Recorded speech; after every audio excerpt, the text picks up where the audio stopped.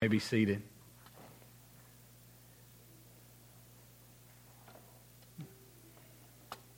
Now, if you want to know where that comes from, it is a old prayer out of a Puritan prayer book, but it is actually hijacked out of the Scripture. As a matter of fact, turn to John chapter 13. I should have told you that already. And so the Puritan preachers had a little sign that they would put on their pulpits, and so I had the sign made this week because I wanted to put on my pulpit, and it says, "Sir, we wish to see Jesus." John chapter 12, verse 21, and that is the aim of all preaching, or should be the aim of all preaching, is for us to see Christ high and lifted up. And I hope that is what we do this morning. That is our aim. That is our prayer. That is our desire, is for us all to see Jesus. John chapter 13 is where we will begin this upcoming week as we continue through our book called The 52 Greatest Stories of the Bible. And so we land in John chapter 13 through 16. It was my original goal to preach all 3 chapters this morning, but it is, or 4 chapters, but it is way too rich and way too dense to attempt such a feat. And I'm already long-winded as it is, and so that would only exacerbate a problem which I currently have. So I decided that we would just go with the opening 20 verses of John chapter 13. And so if you've arrived there in your copy of the Scripture or on your phone or tablet or ever how you're reading God's Word this morning, I will be reading out of the ESV version of the Scripture. The Scripture says this: "Now before the feast of Passover, when Jesus knew that his hour had come to depart out of this world to the Father, having loved his own who were in the world, he loved them to the end." I've repeated that verse to myself over and over and over again. In particular, the last part of that verse. And he loved his own until the end. If you need comfort this morning, I don't know if I can give you any more comforting words than that Jesus will love his own until the end. He didn't say he loved us till the end because we loved him to the end. It said that he loved us to the end. During supper, when the devil had already put it into the heart of Judas Iscariot, Simon's son, to betray him, Jesus, knowing that the Father had given all things into his hand, and that he had come from God and was going back to God, rose from supper. He laid aside his outer garments, and taking a towel, tied it around his waist. Then he poured water into a basin and began to wash the disciples' feet and wiped them with a towel that was wrapped around him. He came to Simon Peter, who said to him, "Lord, do you wash my feet?" And Jesus answered him, "What I am doing you do not understand now, but afterward you will understand." And Peter said to him, "You shall never wash my feet." How many of you have ever said, "I will never," and only to live to eat those words?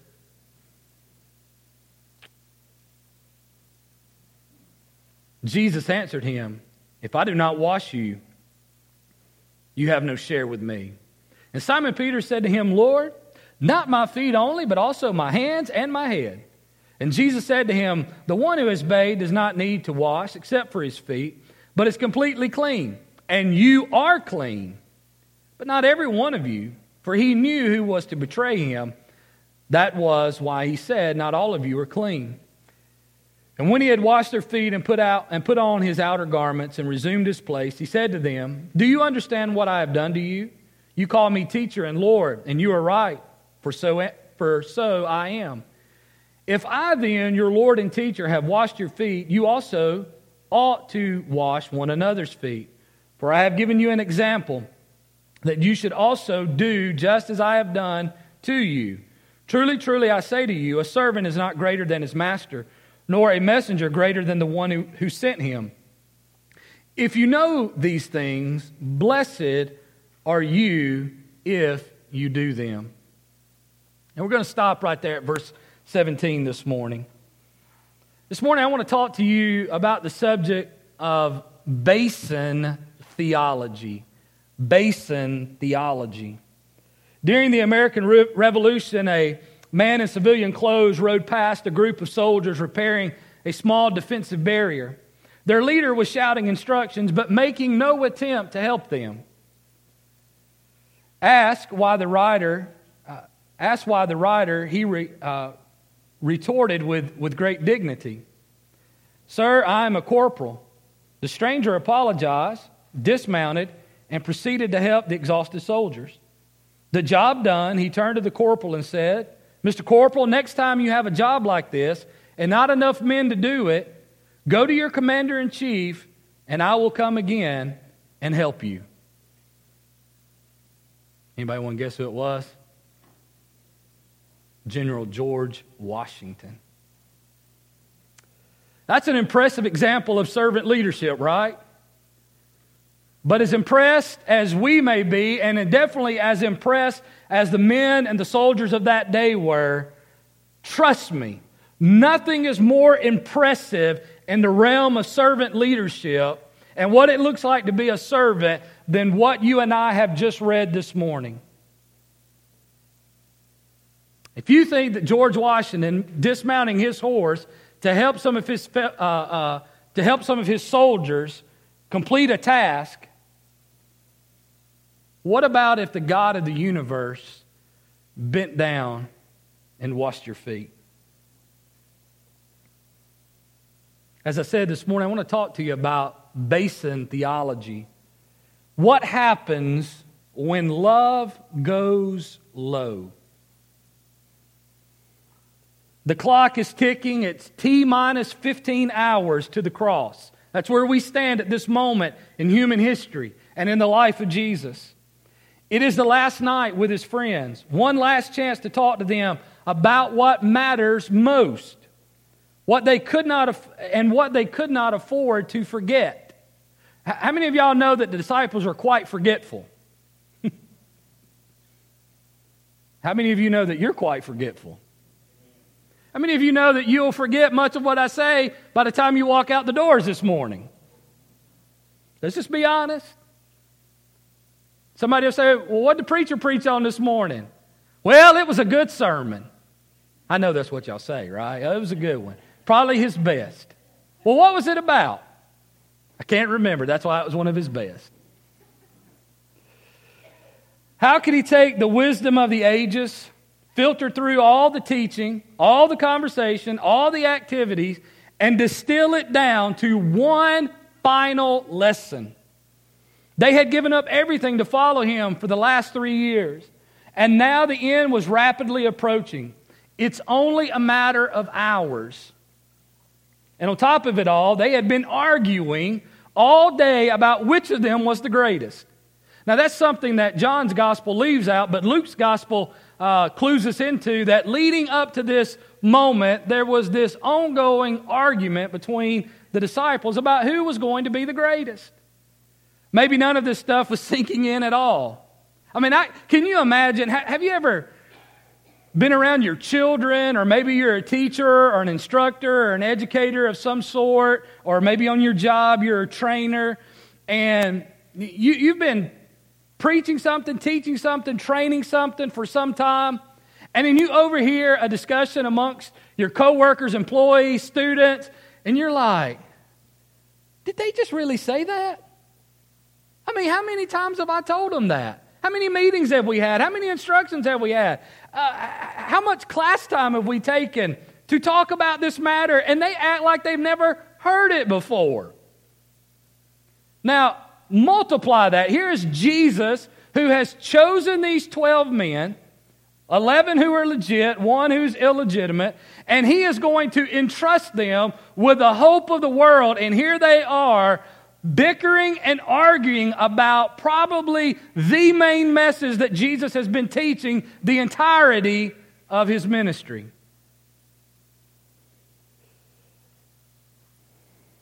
How would you respond? How would you act? What would you do in that moment? They were ready to fight for a throne, but not for a towel. Because that's the argument, right? Who's going to sit at your right hand? Who's going to be top dog in the kingdom? They were ready to fight for a position, a throne, but they were not ready to fight for the towel.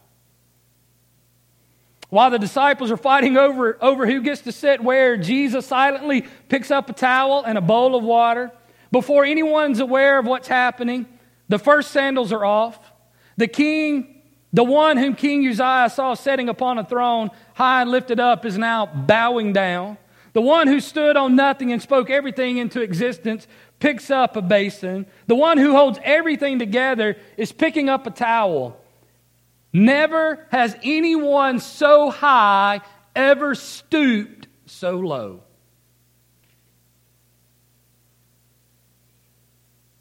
Do you remember that verse? And we're going to get to it in a moment. But that in Philippians where it says, and at the name of Jesus, every knee will bow and every tongue will confess that Jesus Christ is Lord to the glory of God the Father. Do you know what precedes that? It's where Paul talks about that Christ took on the form of humanity, humbled himself, came, and served others. You see, the reason why Jesus' name is exalted so high is because he humbled himself so low. You see, the reason why people will bow to Jesus one day is because Jesus was not afraid to bow himself. His humility granted him the greatest exaltation. That's why Peter would tell us that God resists the proud, but does what? But he lifts up or exalts the humble. It was his act of servitude that arrested their attention.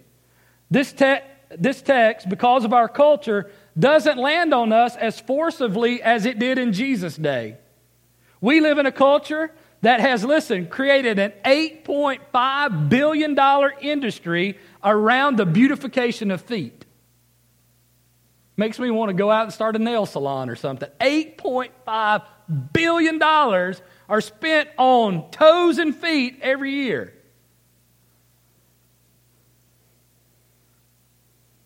In Jesus' day, it was a job primarily for Gentile slaves. The duty was so menial, so low, that Jews would not allow their Jewish slaves to perform such an act. It was a task of humiliation. However, in our culture, it's a job of respectability, requiring education and certification. So I understand when we read such a passage and we don't think of it as being as breathtaking and as awe-inspiring as this text really is. Knowing we have a substantial obstacle blocking our full understanding and comprehension of this text, let's ask our great teacher and illuminator to give us ears to hear and a spiritual mind to understand and a heart. Listen, this is what we're going to need this morning. We're going to be able to hear this message. We're going to be able to comprehend this message. But our problem is going to be obedience to this message. And remember what James told us last week. Do not be a hearer of the word only, and so deceive yourself. This morning, if you hear this message and you do not obey this message, you have done nothing more than practice self-deception. We must obey. We must obey. Question number one. There's 3 questions to answer this morning. Question number 1 is this. Why is this story in our Bible? Why is this story in our Bible? Well, this story exists because Jesus' primary message is still not being exercised. The primary message of Jesus is still not being exercised. You see, instead of fighting over who was going to wash feet, they were fervently fashioning their argument for superiority.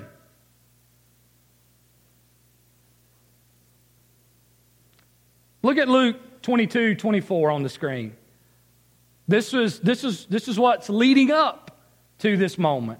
A dispute also rose among them as to which of them was to be regarded as the greatest. Their 3 years with the Savior And they still fail to understand his message. A message that he not only gave verbal instruction, but a visual illustration of. How about Matthew 23, 11 through 12? We read this last week in our reading. The greatest among you shall be a what? A servant. Whoever exalts himself will be humbled, and whoever humbles himself will be exalted. Or how about Matthew 20, 26 through 28? It shall not be so among you, but whoever would be great among you must be your servant, and whoever would be first among you must be your slave. Even as the Son of Man came, watch, purpose statement, as he came not to be served, but to serve and give his life as a ransom for many. Jesus could have, in this moment, washed his hands of the disciples. Right? He could have said, enough is enough. I've tried. I've put my heart, my soul, all of my energy, all of my effort, my best teaching techniques I have employed. I have done everything that I know to do. And they still don't get it. Therefore, I'm tired. I'm giving up on them. They're a bunch of self-centered prima donnas. They really don't love me. All they want is they want power and prestige and prominence. His love remained faithful even when their love faltered. How many of you have a faltering love at times for Jesus? Aren't you glad that He loved His own until the end? Hey, they're faltering now, but they haven't had their best falter yet. Peter has not denied Christ yet. They haven't abandoned Him in His moment of need yet. They haven't gone to sleep while He is praying yet. And He knows they're going to do this. And He says, I love you, and I'm going to love you to the end. So instead of being done with them, instead of washing His hands of them, as it's so easy for us to do with other people, Jesus stoops low and He washes their feet. John chapter 13, verse 1, look back at it. Now before the feast of the Passover, when Jesus knew that His hour had come to depart out of this world to the Father, having loved His own who were in the world, He loved them to the end. What do we see there? This story in our Bible is in our Bible to show us the essence of God's love. It shows us the essence of God's love. Now, something that we need to clarify this morning, because there's a lot of people that walk around in the world saying that we're all just God's children. And some of you have heard me say this before, but listen, if we've already admitted to our ability to be forgetful, then we need to be reminded, because what is not constantly repeated is quickly forgotten. We are not all God's children. Only the people that have been born again, saved by grace through faith, washed in the blood, those are the only people that are God's children. Now, we're all God's creation. So what is the essence of God's love? And we need to make this clear distinction this morning. And it is this: God has a special love for His children. It says it in the text. It says, He having loved His what? Own, who were in the world. God has a special love for His children. I have 2 girls of whom I love. And many of you here have your children with you in church this morning, of which I love. But I promise you, I do not love your kids the same way I love my kids. Nor do you love my kids the same way you love your kids. God has a special love for His children. God has a standard love for His creation. So a special love for His children, a standard love for His creation. Does God love everyone? Yes, He does. Does God love Christians more than He loves non-Christians? No. Does God love Christians to a different extent than He loves non-Christians? Yes. God loves everyone equally in that He is merciful to all. God has a unique relationship with Christians in that only Christians have His eternal grace and mercy and the promise of His forever love in heaven. The unconditional love God has for everyone should bring us to faith in Him, receiving in thankfulness the great conditional love He grants all those who receive Jesus Christ as Lord. So we see that we see the essence of God's love. He has a standard love for the creation, and He has a special love for His children. This story also is in our Bible to show us the embodiment of ministry. He wants to show us what ministry really looks like.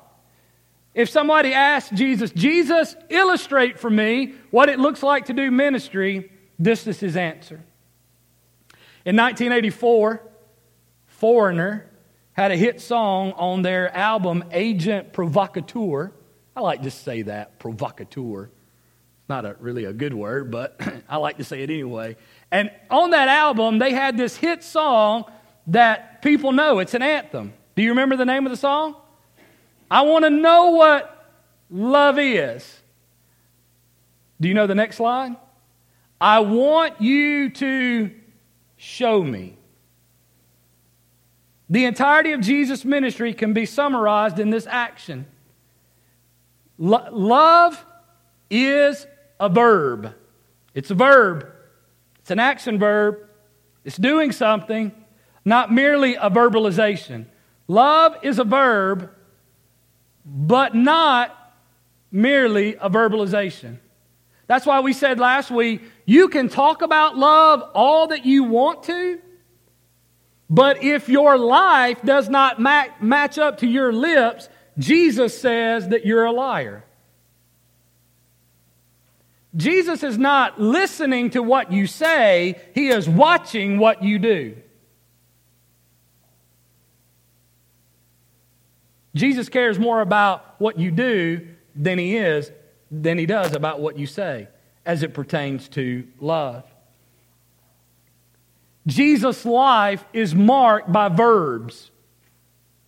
It's just one verb after another after another. Think about this verse, John 21:25. Now there were also many other things that Jesus did. Did you get that? There are many other things that Jesus did. Were every one of them to be written, I suppose that the world itself could not contain the books that would be written. Now here's the thing. It didn't say, now there are also other things that Jesus said, right? It didn't say that. It said there are many other things that Jesus did. And had all of those things that He did been written down, the books of the world could not contain it. That's even more validity this morning, that what matters most is what we are doing more than what we are saying. That is not to say that we should not verbalize, but what it is saying is make sure that what you are going to say verbally is first seen visibly. Did you get that? Make sure that what you are going to say verbally can be first seen visibly.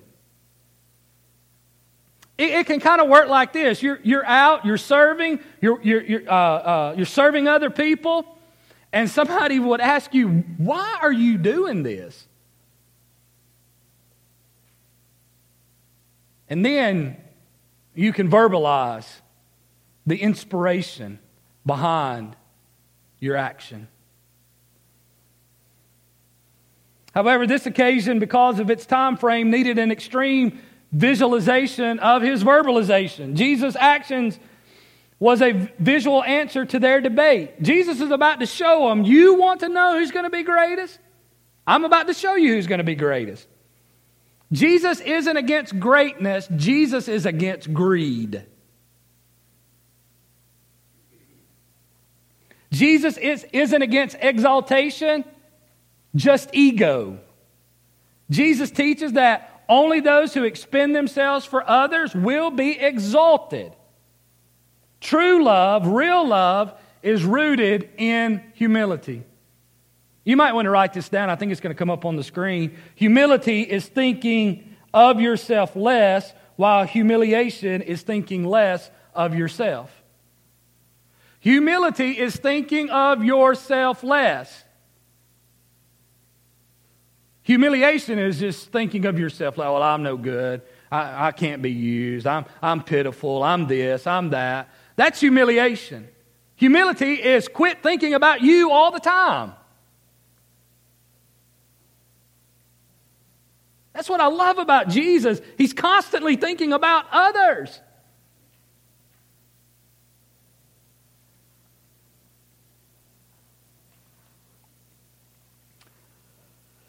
This story is in our Bible to give us an example of his message, What is his message?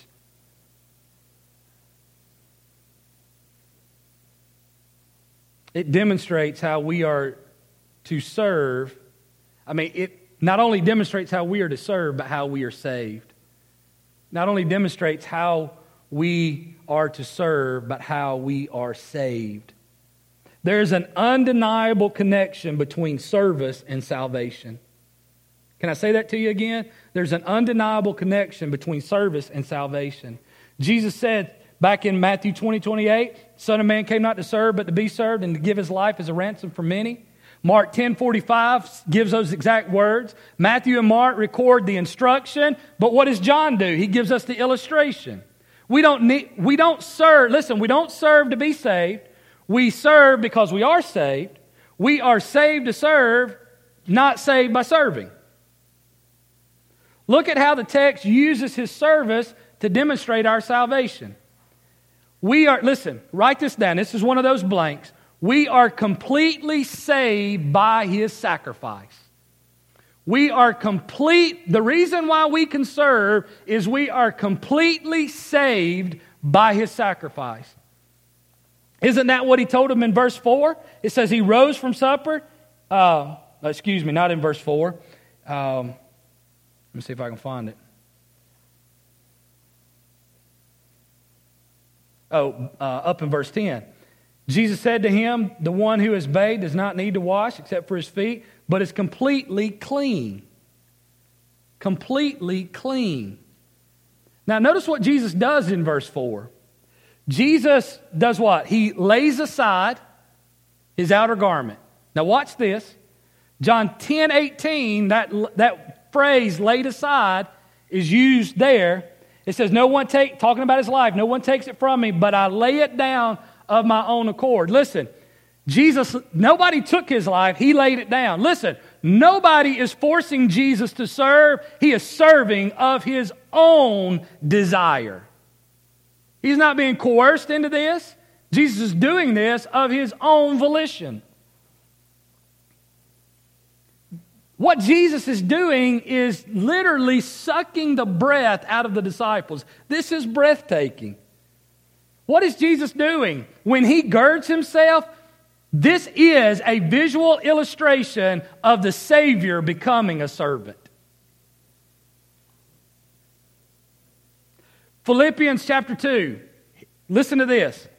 Beginning of verse 5. Have this mind among yourselves, which is yours in Christ, who, though was in the form of God, did not account equality with God a thing to be grasped, but emptied himself, taking on the form of a servant.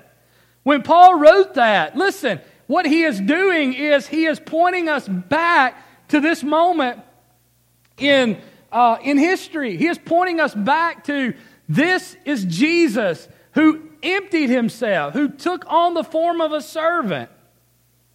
Being born in the likeness of men and being found in human form, he humbled himself by becoming obedient to the point of death, even death on the cross.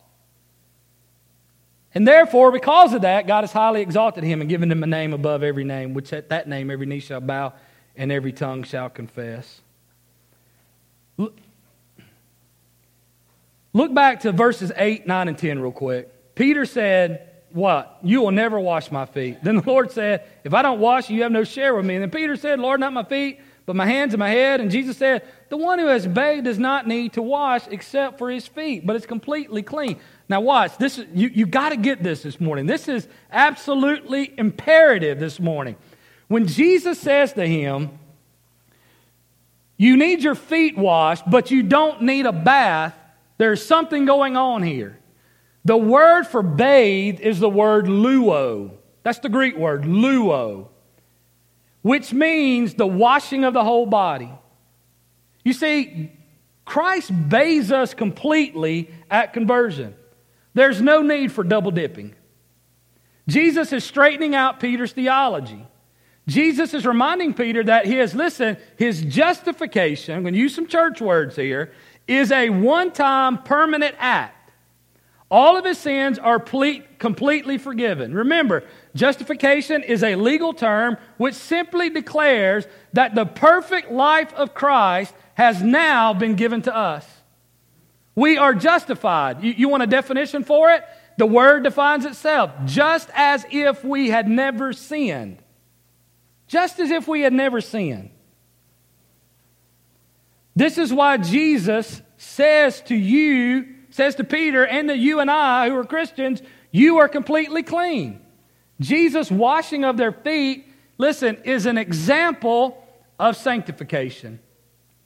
He says, you're justified, Peter. You're absolutely clean all over. There is no need for you to be washed again. You are saved. It's a one-time act. I have declared you righteous and sinless before God. Your position before God is absolutely perfect and without sin. But your practice still has sin in it. So we are completely saved by a sacrifice, but look, we are continually saved by a sacrifice. I've always tried to teach you that there are verbs in salvation. We are saved, we are being saved, we will be saved. Sanctification is that middle part where we are being saved. We were saved, clean, luo, from what? From the penalty of sin. That means we will not be judged and sent to hell. But listen, when we are being continually saved by a sacrifice, that is, we are now being saved from the presence of sin. How many of us have sinned this morning? How many of you came in here with dirty feet, spiritually speaking? Justification is a one-time act, legal declaration by the judge. Once a verdict is rendered, spiritually it cannot be overturned. God doesn't change His mind. Justification also places on us an identity. Now watch this. You're sinless if you're saved. I didn't say that you don't sin. I said you're sinless in position before the Father, the judge. Sanctification is the process by which God works out our justification. That means we start becoming more and more like what we really are.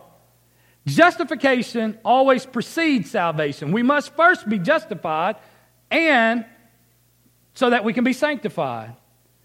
We are completely clean because we have been bathed in Christ's righteousness, but we need continual washing for our relationship with Christ.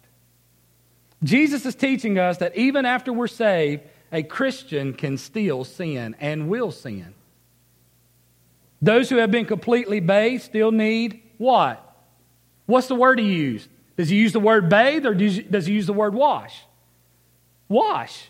Wash is the Greek word nipto, which just means to clean your feet, to sponge the dirt off your feet. As we walk in this world, we are soiled by sin. John would go on to explain what Jesus means when he says what? In 1 John 1:9, he explains what Jesus means about that we just need our feet washed. He says, if we confess our sins, He's faithful and just to forgive us of our sins and cleanse us from all unrighteousness. We need daily washing, but we only need to be bathed one time. All right, let's bring this sermon to a close. We need to ask two questions here at the end, okay? They're self-explanatory. I have very little to say about these. What does this event teach us? Well, it teaches us that servanthood is expected.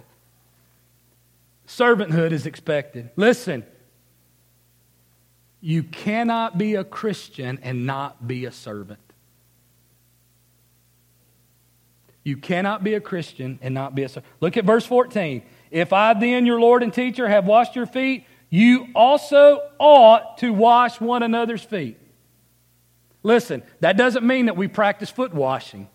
That's not supposed to be a ceremony in the church. It's just an attitude amongst Christians.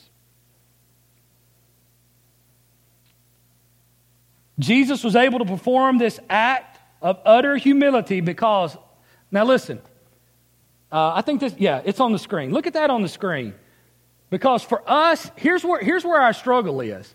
Our struggle is we know we ought to serve, but our struggle is in the serving, right? How many of you have, don't raise your hand, but how many of you have got into the servant business and you have been taken advantage of? How many of you have ever gotten the servant business and got abused by other people? Do not forget this fact, that the very man that is about to trade Jesus for money gets his feet washed. Before Jesus says, what you do, go do quickly, what does Jesus do? He washes the feet of Judas. So, how can Jesus pull off such servanthood? And that's what you need to write down. Jesus was able to perform this act of utter humility. Why? Because of his keen understanding of who he was, where he came from, and where he was going. And I didn't make that up. Just write John 13:3, because that's exactly what Jesus says. He says, I know who I am, I know where I came from, and I know where I'm going back to. Isn't that what it says? Knowing that the Father had given him all things into his hands, and that he had come from God and was going back to God. So, Mark, go back to that previous slide, because, if you don't write anything else down, I want you to write that down, because you're going to need that in order to serve. Because if you don't know whose you are, you'll never be able to serve. You'll never be able to serve with the right attitude. You'll never be able to serve with any endurance. And if you don't know where you're going, you won't be able to do it. You got to know where you came, who you are, where you came from, and where you're going. Who am I? Child of God. Where did that come from? Came from heaven. Wasn't in me. Not my natural disposition. I'm selfish by nature. And where am I going? I'm going to a place of forever service. Y'all know that's what heaven's about, right? You're not going to be floating around playing on a harp, singing songs all day long. You'll be whistling while you work. Read your Bible. There's work to be done in heaven. There's serving to be done in heaven.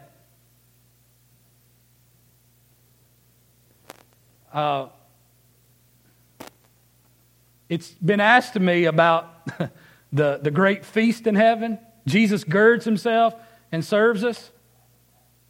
Miss Arlene's always asked me, who's going to clean the table? I said, well, whoever does it will do it with the best attitude they've ever had. And they won't say, I can't believe I got to clean the table. What are these other people doing? Aren't they supposed to be doing something up here? How come I get stuck with the menial task of cleaning the table? Whoever cleans the table will be singing to the top of their lungs and doing it to the glory of God and with the fullness of joy in God. Why? Because that's what we're supposed to do. That's what people who have met the servant of all servants do. All right, I got to speed up. Servanthood exemplifies Christ. Jesus says, for I have given you an example that you should do just as I have done. Does there need to be any explanation? When you serve, you show other people Christ. You say, I just want people to see Jesus in me. Then get down and go low so that people can see Christ. You know why people can't see Christ in us? Because we're too high. We're not low enough. The motto of the Prince of Wales is this: I serve. The Prince of Wales, that's his motto, I serve. What should we do? If the royalty can have such a motto, Jesus has such a motto, then we should as well. Servanthood expresses Christ's love to the world. Jesus is going to go down in verse 34 and 35, and he said, the world will know that you are my disciples because you have loved one another. So what does Jesus start? He says, look, if the world is going to know that you're a Christian, then it doesn't start with us loving the world. It starts with us loving each other. Servanthood brings enjoyment. Look at verse 17. If you know these things, blessed are you if you do them. The aim of servanthood is joy, not justification. What am I saying? Is that we don't serve to be right with God. That's justification. We serve because we've been justified. And in our serving, we find joy. Jesus says, if you know these things, blessed are you who do them. That word blessed is joy, happy, full. Final question. One final question. How do we live this life?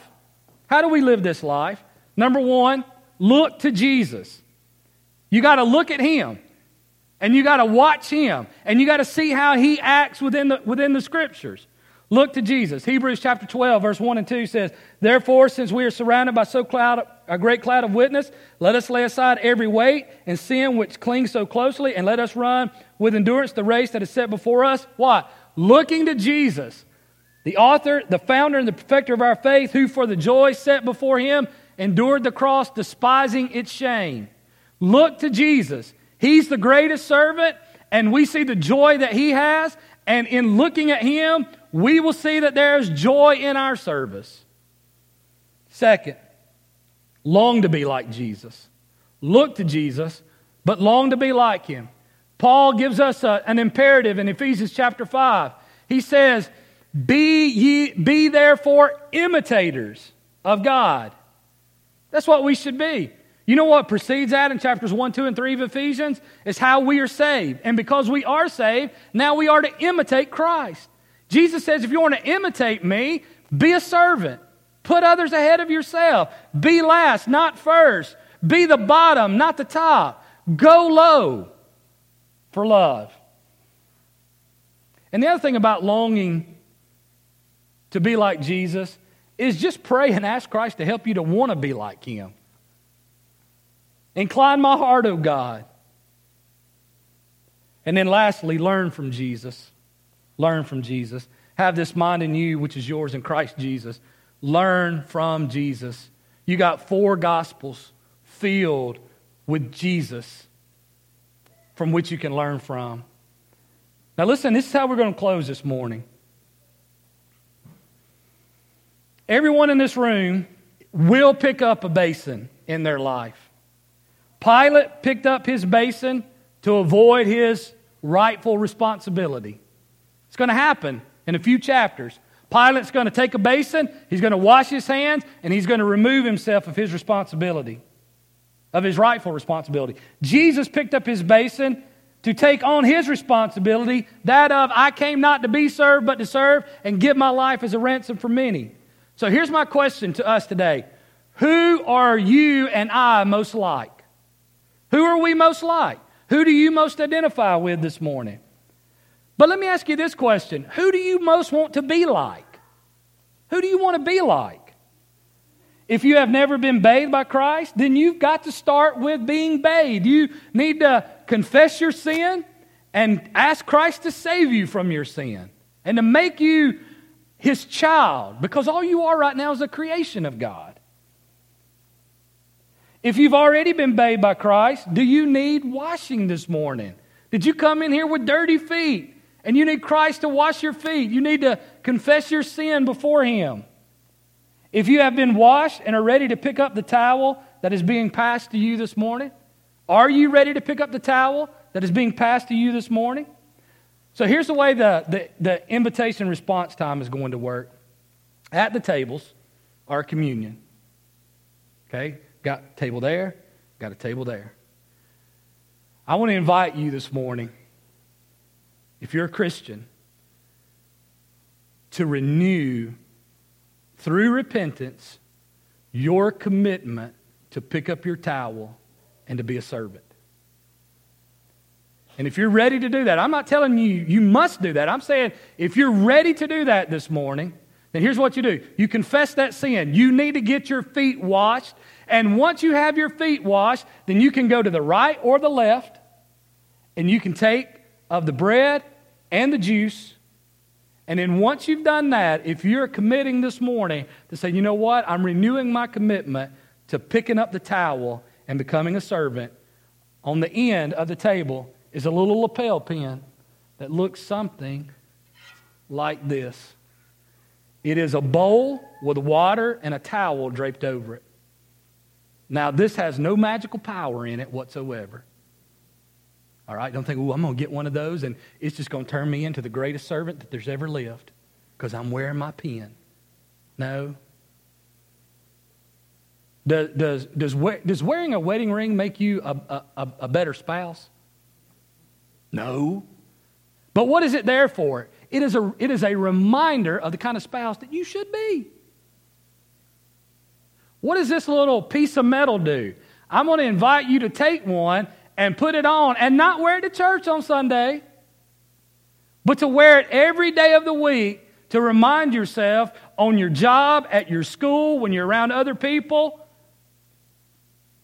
that, hey, you know what I'm supposed to do? What my calling is? Do I want people to see Jesus and know Jesus and know that the love of Jesus is real? Then that pen is always a reminder to you and for you of what you should be.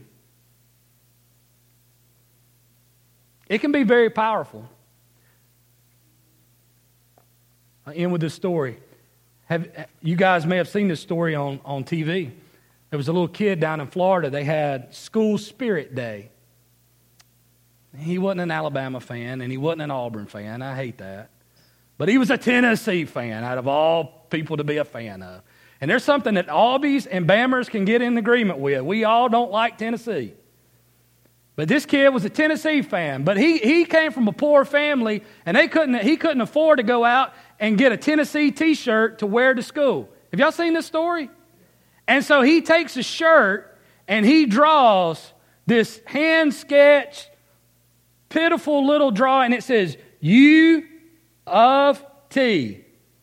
And he wears it to school, and all the mean bully kids at school make fun of him, tell him how terrible it is, how ridiculous he is, and they make fun of him. Well, the University of Tennessee got a hold of it, and so I got to give them respect for this. And they print up a bunch of orange T-shirts, and they take his drawing, and they put it on their T-shirt. And as of Saturday, they had sold almost 20,000 of those T-shirts. For what? They're raising money. They give this kid a 4-year scholarship when he gets ready to go to college and go to UT at no charge. But what's the T-shirt all about? Why did they print the T-shirt? Why am I asking you, pick this up and put this on you? For nothing more than a reminder of what we should not be because of what we are. Let's pray. Father in heaven, if there's 1, 2, 3, I don't know, in this room that they've never been bathed, they've never been cleansed of their sins. And I pray in these moments ahead that you would just open up their eyes and their heart and their mouth to confess their sin before you, confess that they're a sinner, and then with that same mouth say, Lord, I believe in you. Will you come and save me from my sin and myself and make me your child? But Father, for those who have bathed this morning, we must confess that we come in with dirty feet. Will you bring us low so that we can have our feet washed? And then will you take us to your table so that we can be reminded of how you have served us? And then, Father, will you renew our commitment to picking up the towel and being people of the towel so that other people might come to know you? In Christ's name, amen. Let's stand, let's sing. The altar's open. The table is ready at any time for you to go to.